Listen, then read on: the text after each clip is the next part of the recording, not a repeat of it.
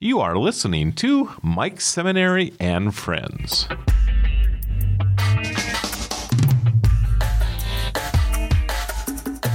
I think this is the only attorney I've had on Mike Seminary and Friends. So that means it's the second time I've had my guest on. And I'm awfully excited. Let me tell you a little bit about what she's doing first. She's working with people that deserve a second chance. I'm going to kind of put it that way first. And as you're well aware, not too long ago, I was at Homeboy Industries, where I met a lot of people that were given a second, third, maybe more chances. Because that's just the way we do things. People deserve a second chance, particularly in light of we never really know the circumstances behind the struggles of another person. And we are far too quick to judge sometimes. And one thing about judging, we're rarely really qualified to judge anybody.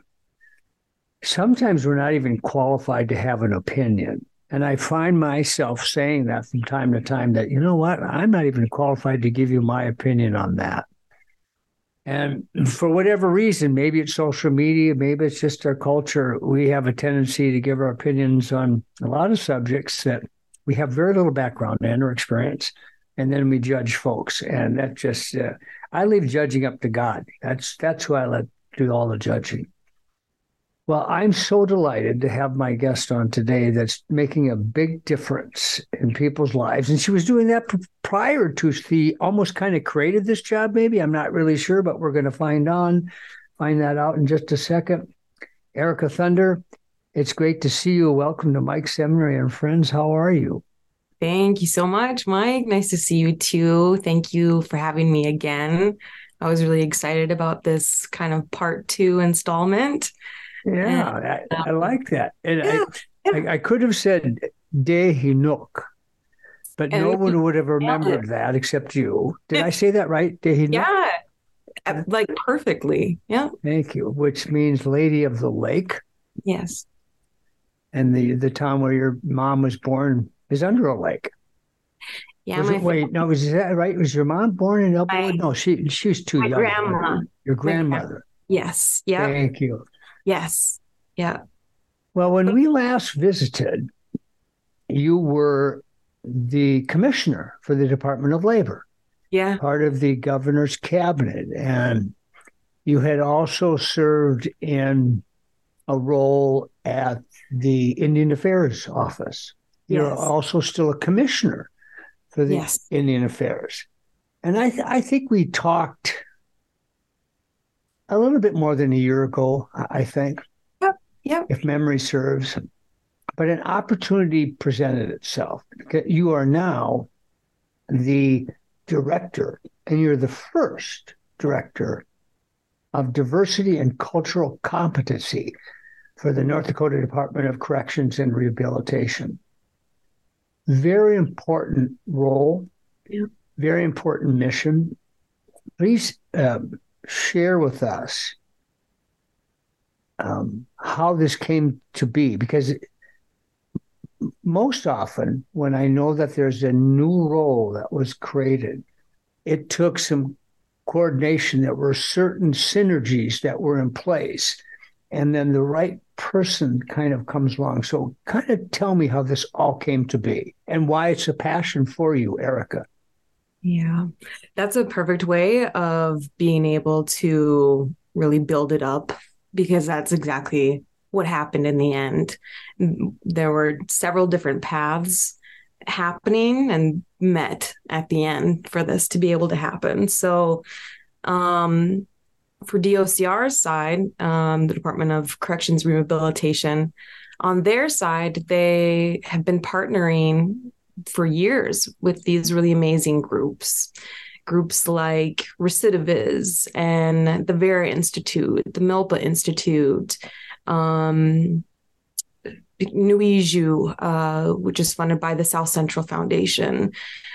These groups that had quite a bit of interest in reducing recidivism, in creating better public safety by making sure that those who are being released to the public, those who have been justice involved, and that number, I usually say about 95% to be safe, but it's right around 97-ish% of those who are incarcerated will be returning back out to the world. So there were these groups that, and also the folks at DOCR, Leanne Birch, who had also been a commissioner of labor and human rights, a predecessor of mine and someone I certainly look up to. She had really been doing some amazing work when it came to prison reform. I mean, internationally well known work. And then the baton handed off to Director Dave Kravinoff, who is doing just the same exceptional work, and with such passion and a heart and a genuine spirit behind it as well. And so I think that with all of that going on, I was in my own world. I was at Labor and Human Rights as well as Indian Affairs. And when I look back even at papers and research and where I was studying a lot of things, there was always justice behind it, justice related, equity related, etc. And my dissertation for my Indian law certificate that I got, as well as my Juris Doctorate degree from University of North Dakota Law School, had been about the disparate impact and treatment of Native Americans within the prison system. And it had really been a bit of a call for some reformation and a good look at what was going on within the systems in general. So I see all of this work, and that's just one example of it. But it's funny to look back at that. And then Director Dave Kravinoff had presented at an Indian Affairs Commission meeting. And as you said, I serve as one of the at-large appointed commissioners. And then that's with 2 other at-large appointed commissioners, and then the 5 tribal chairs of the 5 tribal nations with the geography that shares with North Dakota. So Dave gave a tremendous presentation on the work that DOCR was doing, on the passion behind it. And he had brought members of his team, and they were really looking to be able to start partnering with tribal nations and just seeing, even throwing it out there, where can we maybe align on things? And I heard some very specific things that piqued my interest, outside of the entire thing being just wildly interesting. But he had talked about creating MOUs, memorandums of understanding, with tribal nations to be able to, safely do work together in the fields of parole and probation and whatever else was needed as well. Safe transfers and extradition issues and things like that. And I had just really finished up, even though it's still going on, a ton of work with creating, along with a big group of folks from Indian Affairs, North Dakota Highway Patrol, tribal nations, all of these different folks from different jurisdictions, MOUs for cross jurisdiction when it came to law enforcement. And I found out that the same template was being used, like the one that I originally drafted. And it just, something about it just sounded like I hope something can come from this. Something about this is special. He's not proposing anything. Dave isn't proposing anything necessarily here, but it just stuck with me. And it stuck with me for probably 10 months or so, maybe almost a year. And I just kept thinking about it. And on a complete whim, I had called up Dave because we were cabinet members together, and I always really respected him, always really considered him someone that I just appreciated his input, his knowledge, his opinion, everything else. And I said, I know. I was like stuttering over my words. I couldn't get it out. I was like, I can't stop thinking about the presentation that you gave and the fact that I think that there might be something here as far as a position that could be created. And I said straight up, this is maybe not even a position that I'm vying for, but something is here for sure. And he said to me, Erica, you just gave me goosebumps because this is something that we've been waiting for. We've been wanting to develop this. And there had been all of these groups that we partner with that have been making that as part of their main recommendations for us.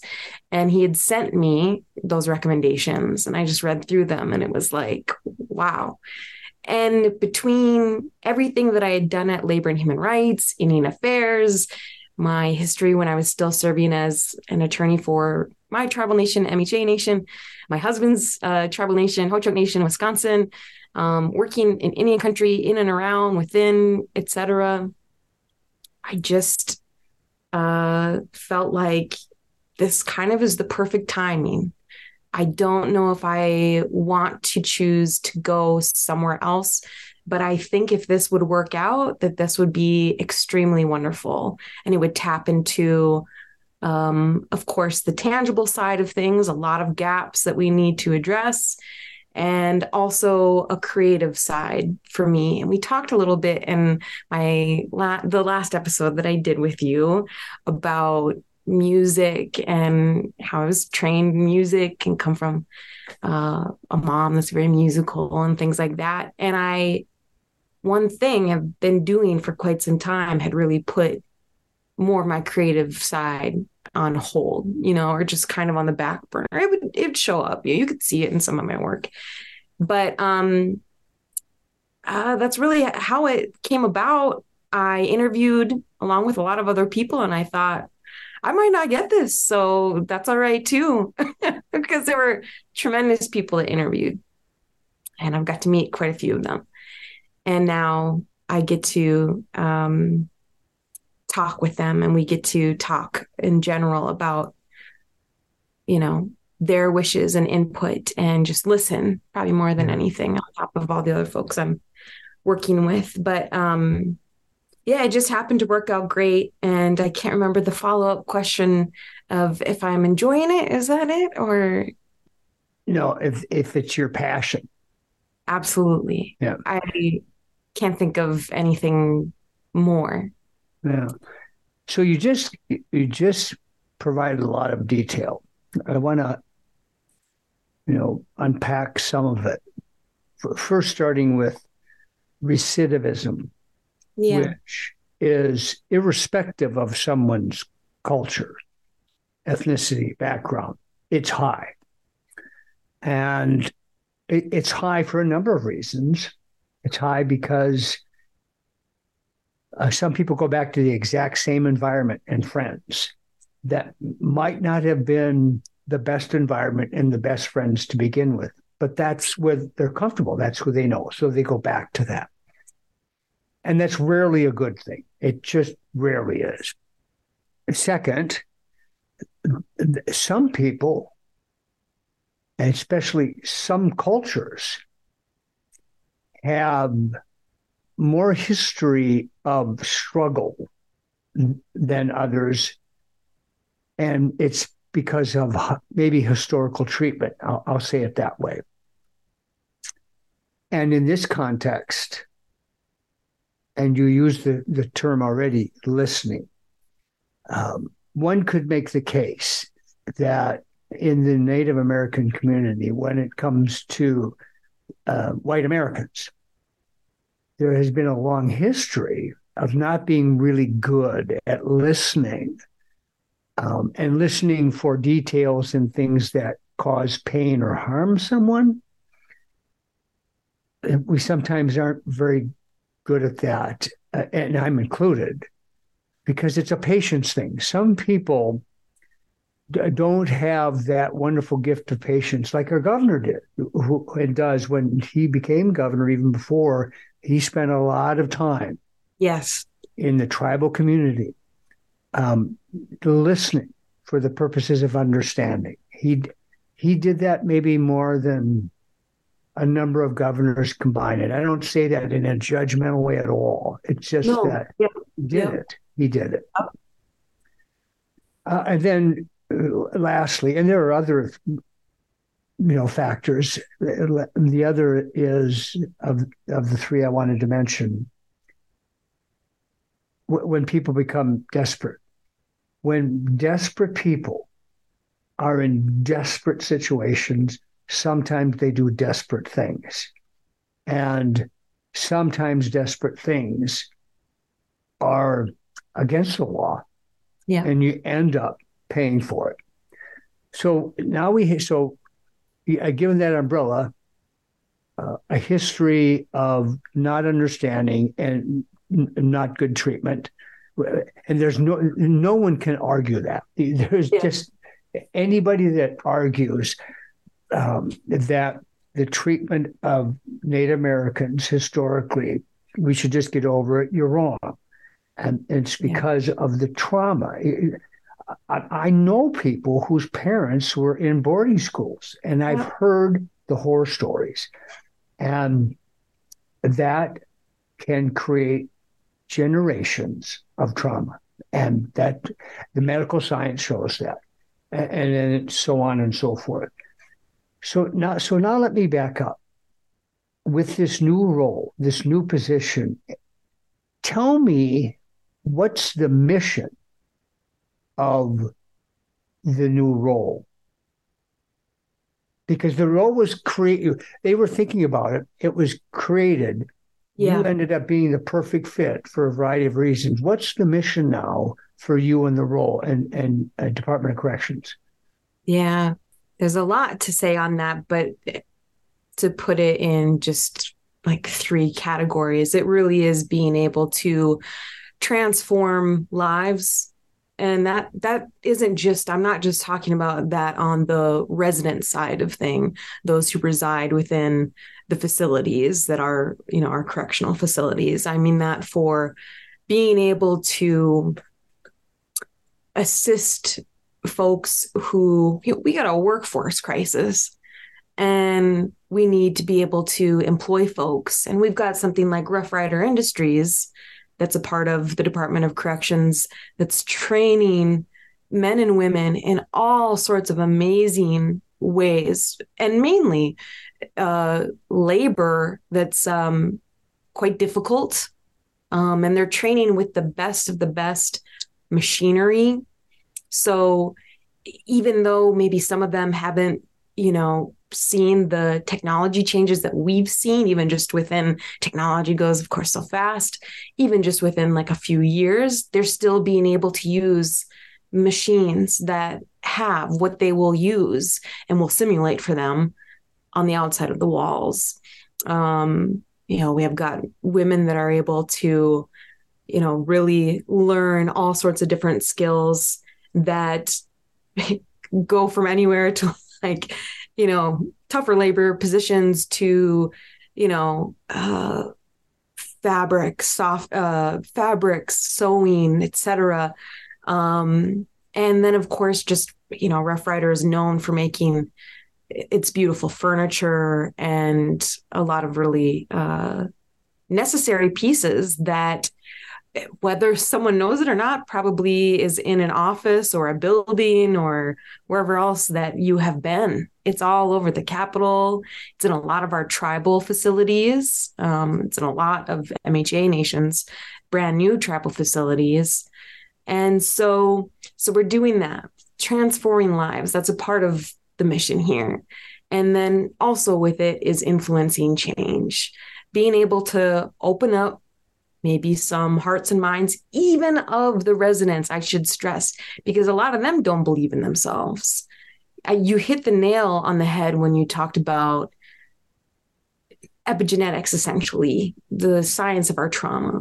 And it's true. If you meet someone who's a tribal citizen, they either have statistically a parent or a grandparent who was in boarding school. I'm an example of that.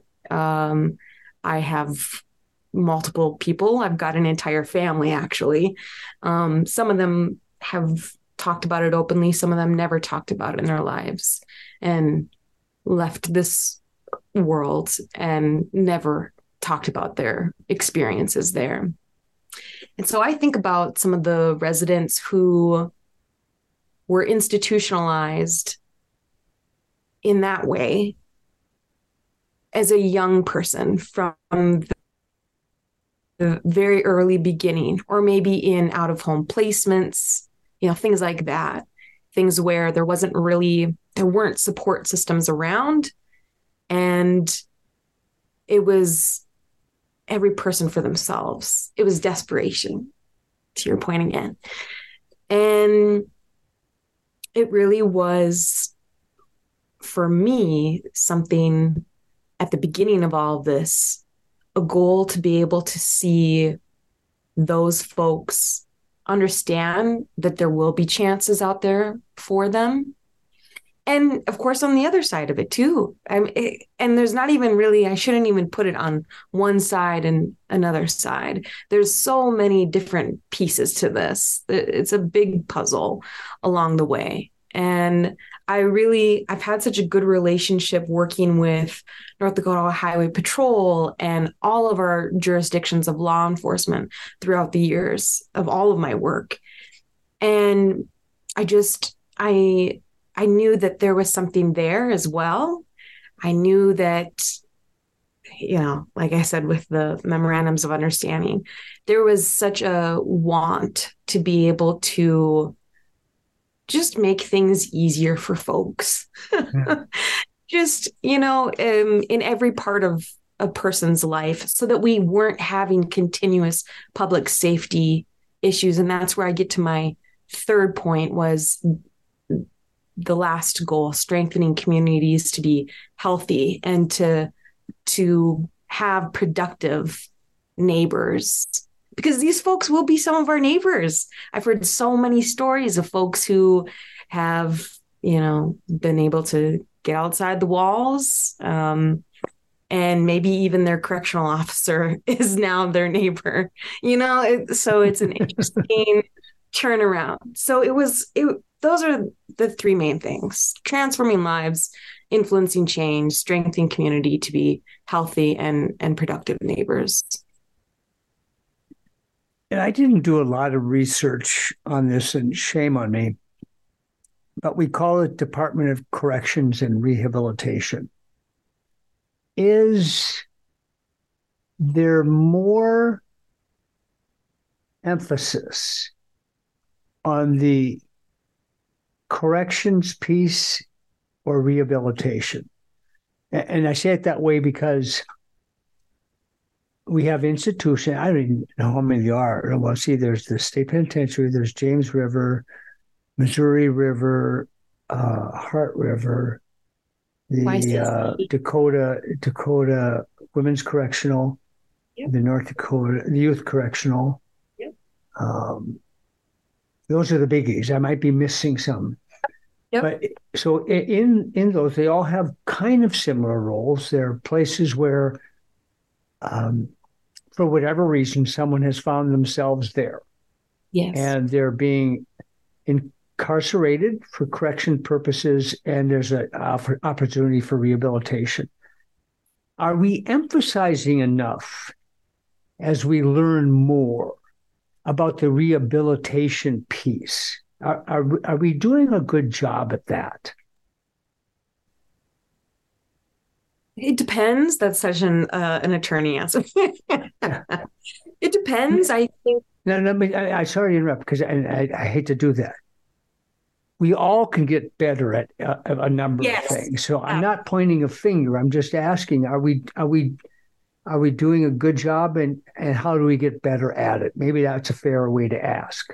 Yeah, everything that I've seen since joining DOCR has shown me that there certainly is a very marked effort to be able to utilize as many rehabilitative mediums as we can. And I think that this position was really built so that we can continue with it. By the way, I really need to make clear too, there are folks in our facilities that have done very awful things as well. And they will be there till the end of their lives. And there's a reason for the corrections part. So I just want to make that note, because this isn't fluffy or anything like that. This isn't, I'm not trying to say that, this is something that is just easy and, let everyone out and whatever, it's not that. Given the percentages of folks who are going to be returning, if you want to call it, to the real world, we need to be able to do something to help folks just get better and also connect with services. And like I said, with employment, that's such a big one. And I think coming from labor and human rights, I see it so strongly of, here we have an opportunity to fill positions that haven't been able to be filled in North Dakota. We have tens of thousands of jobs open, and we've got folks that need a job. And we know statistically also that 75% of justice involved people who are unemployed within a year of release are coming back. They're coming back. Mm-hmm. And those numbers can vary too. That can be higher than that. So it's both. Yeah. To pick up on what you were saying, I would now here I am. I'm going to give an opinion, and maybe I'm not really qualified enough to do it, but I have had folks from the jail chaplaincy on, one of the recipients of the great work that organization does. I visited Homeboy Industries recently. I know a little bit about law enforcement. For years, I ran with the judge, and I was blessed to learn a lot about his job and the daily activities that are part of his schedule, and for every judge, frankly. And so I'll make those comments based on that kind of background that I have. Clearly, there are people that are incarcerated that have done some awful things. And some of them they're not good people. Yep. And either they struggle mightily with some form of psychosis, whatever it might be. And rehabilitation would be really challenging for them. Absolutely. And for some things we do, getting out isn't going to be an option. And I think the vast majority of people that end up incarcerated I'm going to put it this way, they're fixable.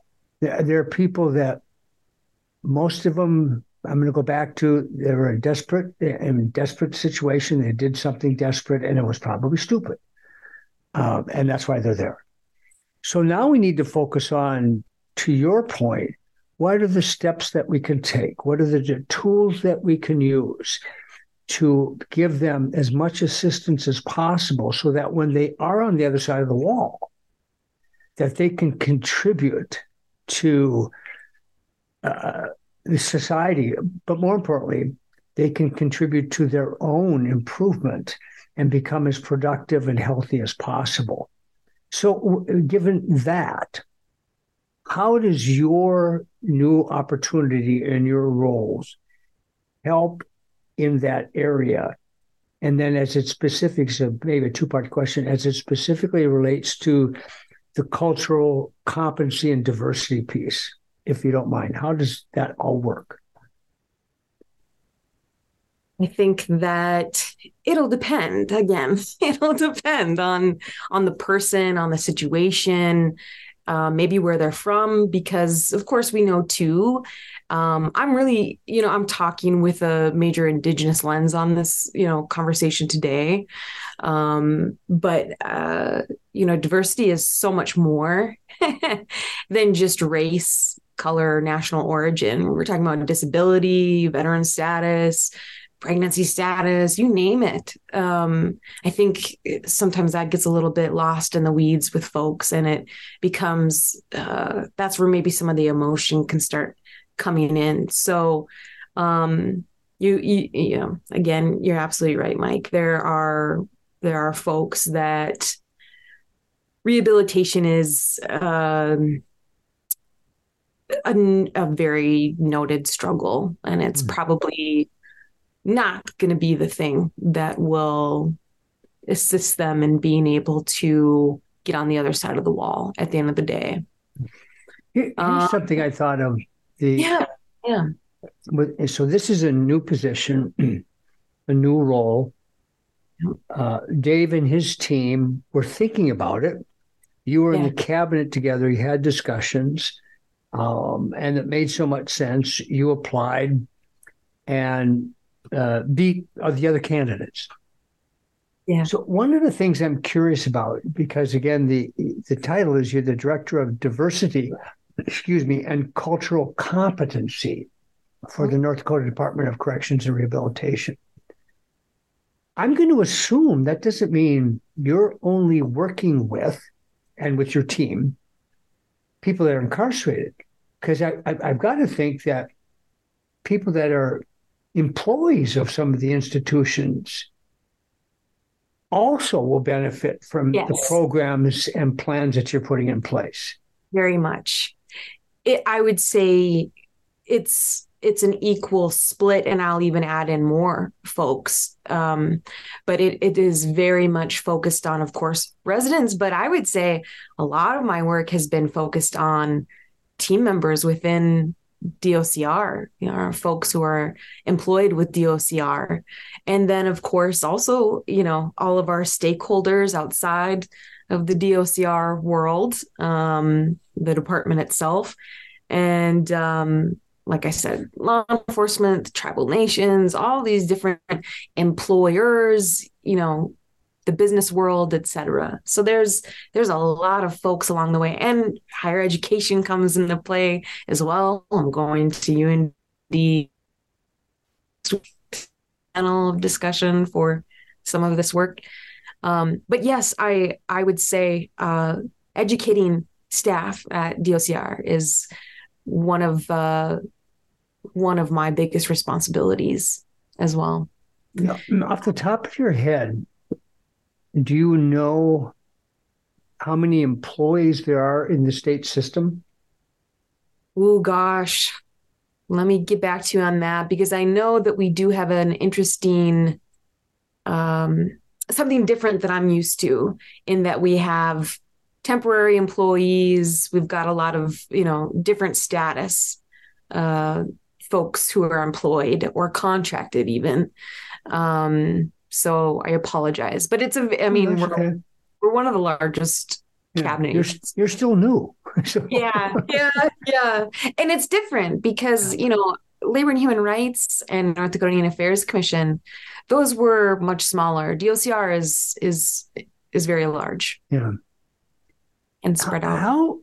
How much does your certification in Indian law come into play with your new role? A lot for education purposes, a lot for when there are questions that come up. I have to be very clear. I'm not licensed in the state of North Dakota, so I can't call myself a licensed attorney in this state. I'm not giving any legal advisement or anything like that. Just so Tony Weiler, also former commissioner of labor and human rights, now executive director of the State Bar Association, doesn't give me a call. But it does, it comes up a lot, even just on jurisdiction questions. Jurisdiction, as you probably know, Mike, in Indian country is very complex, very confusing, civil or criminal jurisdiction issues. So, there are a lot of conversations that I've been pulled into, even for residents who will be with us for quite a while, some not as well, but who are having behavioral health and mental health struggles. And maybe there's a guardianship that has been created by the tribal nation of which they are a citizen of, everything else. And I usually come into play in those conversations and start reaching out to general counsels and judges and this and that. And yeah, like I said, education is a huge part of it. I think I'm educating while I'm doing that work. But when I'm with the education department within DOCR, it's the main work that I focus on, really being able to take people through the eras of policy and law as we know it in what is Indian law, which was created out of a trilogy of Supreme Court cases decided by Chief Justice Marshall. And it's called the Marshall Trilogy. These three cases really created Indian law itself, as we know. And so I do a lot of that. And I'm able to use my certificate that way. I always feel a little bit funny about the word certificate because, that is what it is. And UND School of Law has been offering the Indian Law Certificate for quite some time. They offer aviation law certificate.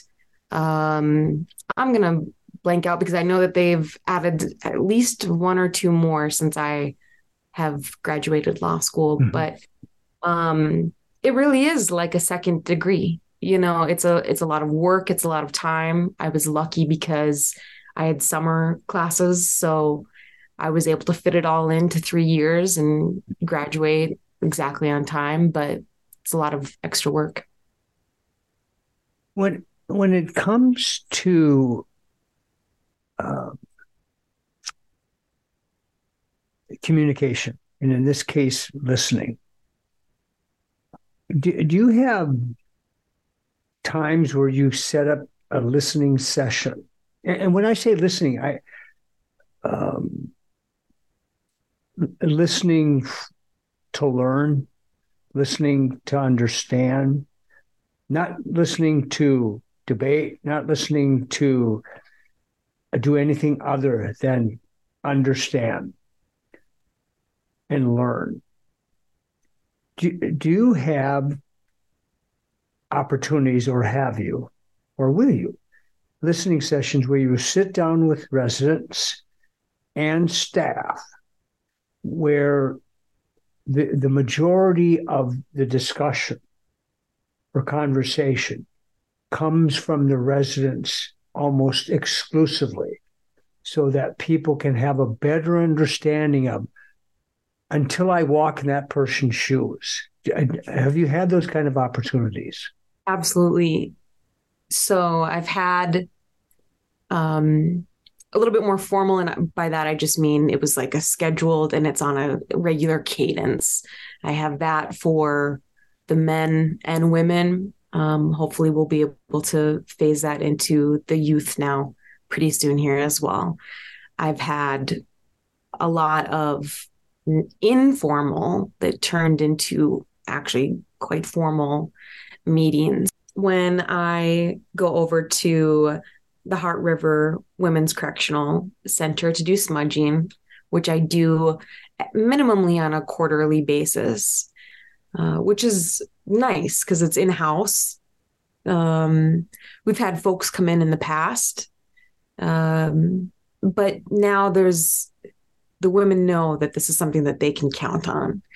But my point with all of it is to say that when I go over there for smudging, I know that it's going to be able to be a less formal type of setting, which actually I've always believed in any of my work has produced some of the best results when it comes to just listening. And a lot of folks' guards are down and I'm smudging their rooms. They're really showing me a part of themselves that is their heart. They have pictures of their kids and loved ones. One time it got me. I promise, Mike, not this time. No, I'm not gonna get emotional this time. But I've seen obituaries that have been hung up and they were like near a funeral home, which is back in Botno. And it was Turtle Mountain folks that I knew. And so they have been missing all of these things, in their lives. And I hear about them. And I just listen. At the beginning of a smudging session, we start with a whole group in a circle. And I just ask anyone to share what it is that's on their heart and mind, what they're hoping for in that session, and also in general, how I'm going to be able to help them, the things that they're needing. And it turns into a very deep and productive conversation because these women are all folks who are going to be getting out again in a very short amount of time, maybe 32 months tops or something like that. I'm going to assume the majority of people listening, they don't know what a smudging session is. So please explain the importance of that and typically how frequent it's important to be engaged in a smudging session. Yeah. So with everything, I know even before this conversation, I was just reminding myself that I don't need to make big sweeping statements on anything because smudging can be so different for everyone and every tribe, and within a tribe there's differences and not everyone smudges and et cetera, et cetera. But the way I go about it is really quite simple. I have my bundle of sage that I use, and luckily that's never been a problem to be able to bring in to the women's facility, which is where I do smudging. I don't do smudging with the men. They've got their folks to do that, and it's not exactly proper for a female to be doing that for men. Culturally, and I believe even probably on some level of policy within DOCR's type of policies and rules. Because it's an intimate time where you're, really helping folks out. And I take my bundle of sage and I have an abalone shell. And I take the old Flintstone, some of my relatives call it just a lighter, and be able to get, the sage burning so you can really kind of get that aroma. It's so funny when I brought my husband to a church service back in Botno years ago, a Catholic service. He was so intrigued. It was midnight mass at Christmas time. He was so intrigued by the incense and how the altar was set up. He was like, wow, this is exactly like how, not exactly, but there are very similar ways that we do things in our meetings and ceremonies. And at this time, I've been around some of it, of the Ho-Chunk nations. And there's even, there's subcultures within the Ho-Chunk nation of how they practice religion and spirituality and be a sacred plant. And we use it. We this incense, this medicine to be able to what we believe is cleanse ourselves from head to the bottom of our feet so that we can think good thoughts, feel good feelings in our heart, be good to others, be kind to others with the way that we speak, with the way that we need to listen to others, and in the bottom of our feet to be able to walk a good road. And I always remind the women when I'm doing it, I use an eagle feather to be able to, push the incense upon them, that they deserve good things in life, that use this as a way to, harness whatever it is inside yourself, your strength, your power, whatever word you want to use, and put it towards a place where you can see good things, because I want that for them. So it really, that's a really basic explanation of just how I go through things. We do a whole group circle. We do it individually with each person, and then I go to everyone's rooms as time and the smoke alarms allow. Because sometimes if you get a bundle of sage that's maybe dried out a little too much, it, can get that fire alarm going off. We don't want that. So, but it really is. It's a cleansing ceremony. Here's my last question. So between your previous career as labor commissioner, your continued involvement as a commissioner in the Indian Affairs Commission, and I should say labor commissioner for North Dakota Department of Labor and Human Rights. Yes. And we kind of touched on this, but didn't go into much detail. And this has less to do with people that are incarcerated because they've done something pretty horrific and they're going to be institutionalized for some time. That's not the majority of residents in any of the institutions in the North Dakota Department of Corrections and Rehabilitation.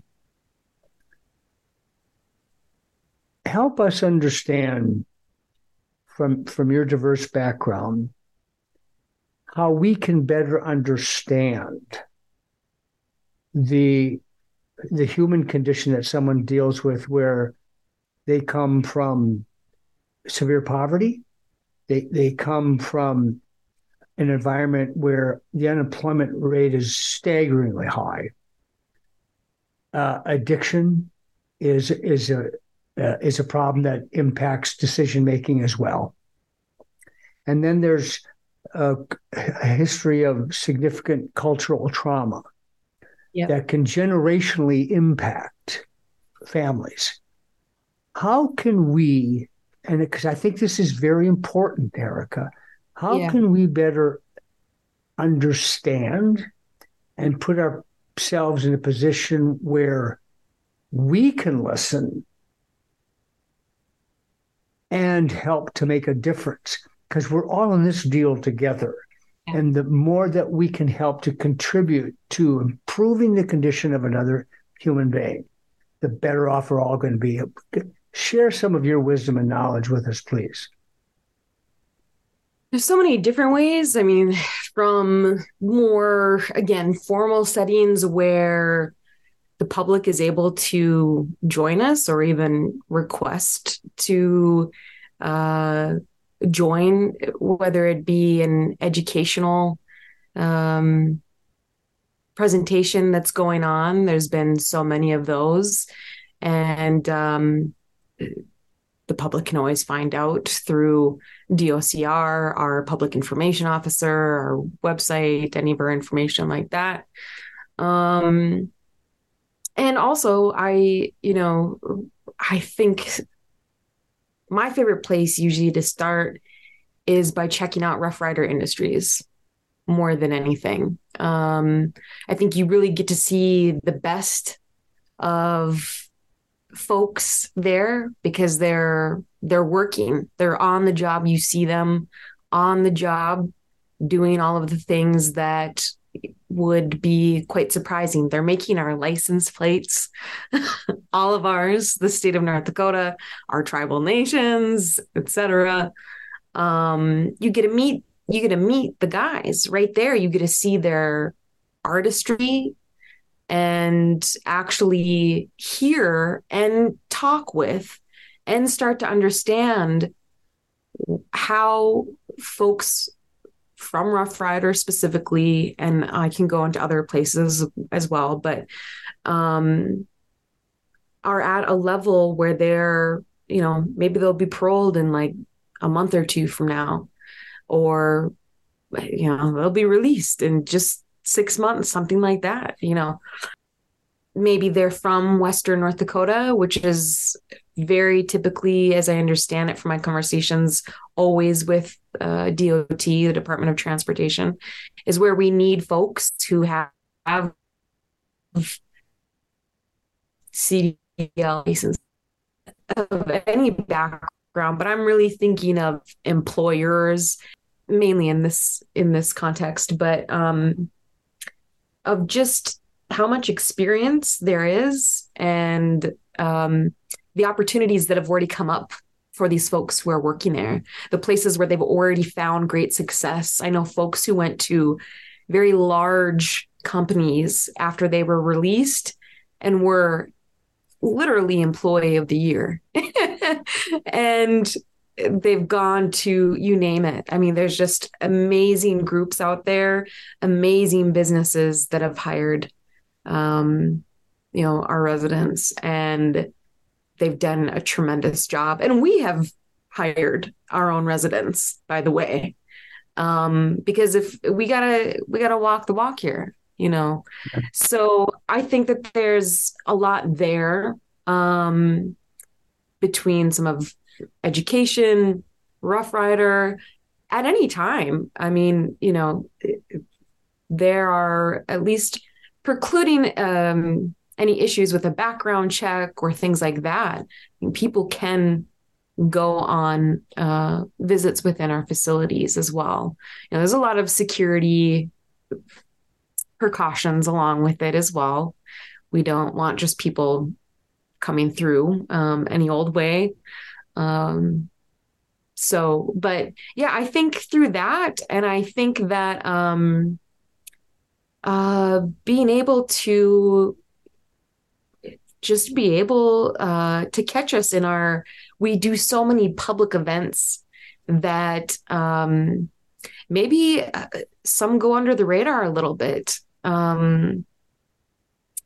I had just been a part of hosting this tribal exhibition dance that we had at Missouri River Men's Correctional Center, though it was a closed private event because it was the first time that we were ever doing this, and we didn't want any issues, and we just wanted it to go off without, any kind of issue, which it did. And it was amazing. I still am jazzed from it. And it was almost a month ago. But I sent out tons of invites to folks from around the state, outside of the state, people I knew who would be wanting to be able to join in. And we plan on more events like this in the future. And really for everyone's benefit at the end of the day. Is there a website people can monitor for those potential upcoming events? Yeah, just check out our docr.nd.gov. Okay. And by the way, thank you for inviting me to that one. And I'm so sorry that my schedule just didn't allow me to participate. That's all right. I'm sorry that I missed it. Please invite me again. Yes, I will. I will. Absolutely. Well, Erica, I'm sorry that we had some technical issues during our recording today. Those things happen. I so appreciate you and what you're doing. We're called to love everybody. And sometimes that isn't easy because sometimes people we love can do things that we hate and we don't understand. Yes. And it really shouldn't make them less lovable, right? Yes. And so your work will go a long ways, in my opinion, Director of Diversity and Cultural Competency for the North Dakota Department of Corrections and Rehabilitation, go a long way to helping those people that we should love as they transition from a life of being a resident somewhere they didn't really want to be to back on the other side of that wall to being a far more healthy and productive contributing member of the society where we all win. Yes. And if we're not doing things to help that person win, we really ought to, because we're in the same boat together. Absolutely. Absolutely. Thank you so much. Please invite me to another event. And you know what might be kind of interesting? And we can talk about this offline, if you will. Yeah. Sometime down the road, if this is possible, someone you're working with, where this new role and position and responsibilities has impacted and made a difference, that might be willing to share that. That could be a lot of fun. I totally agree. I think that'd be wonderful.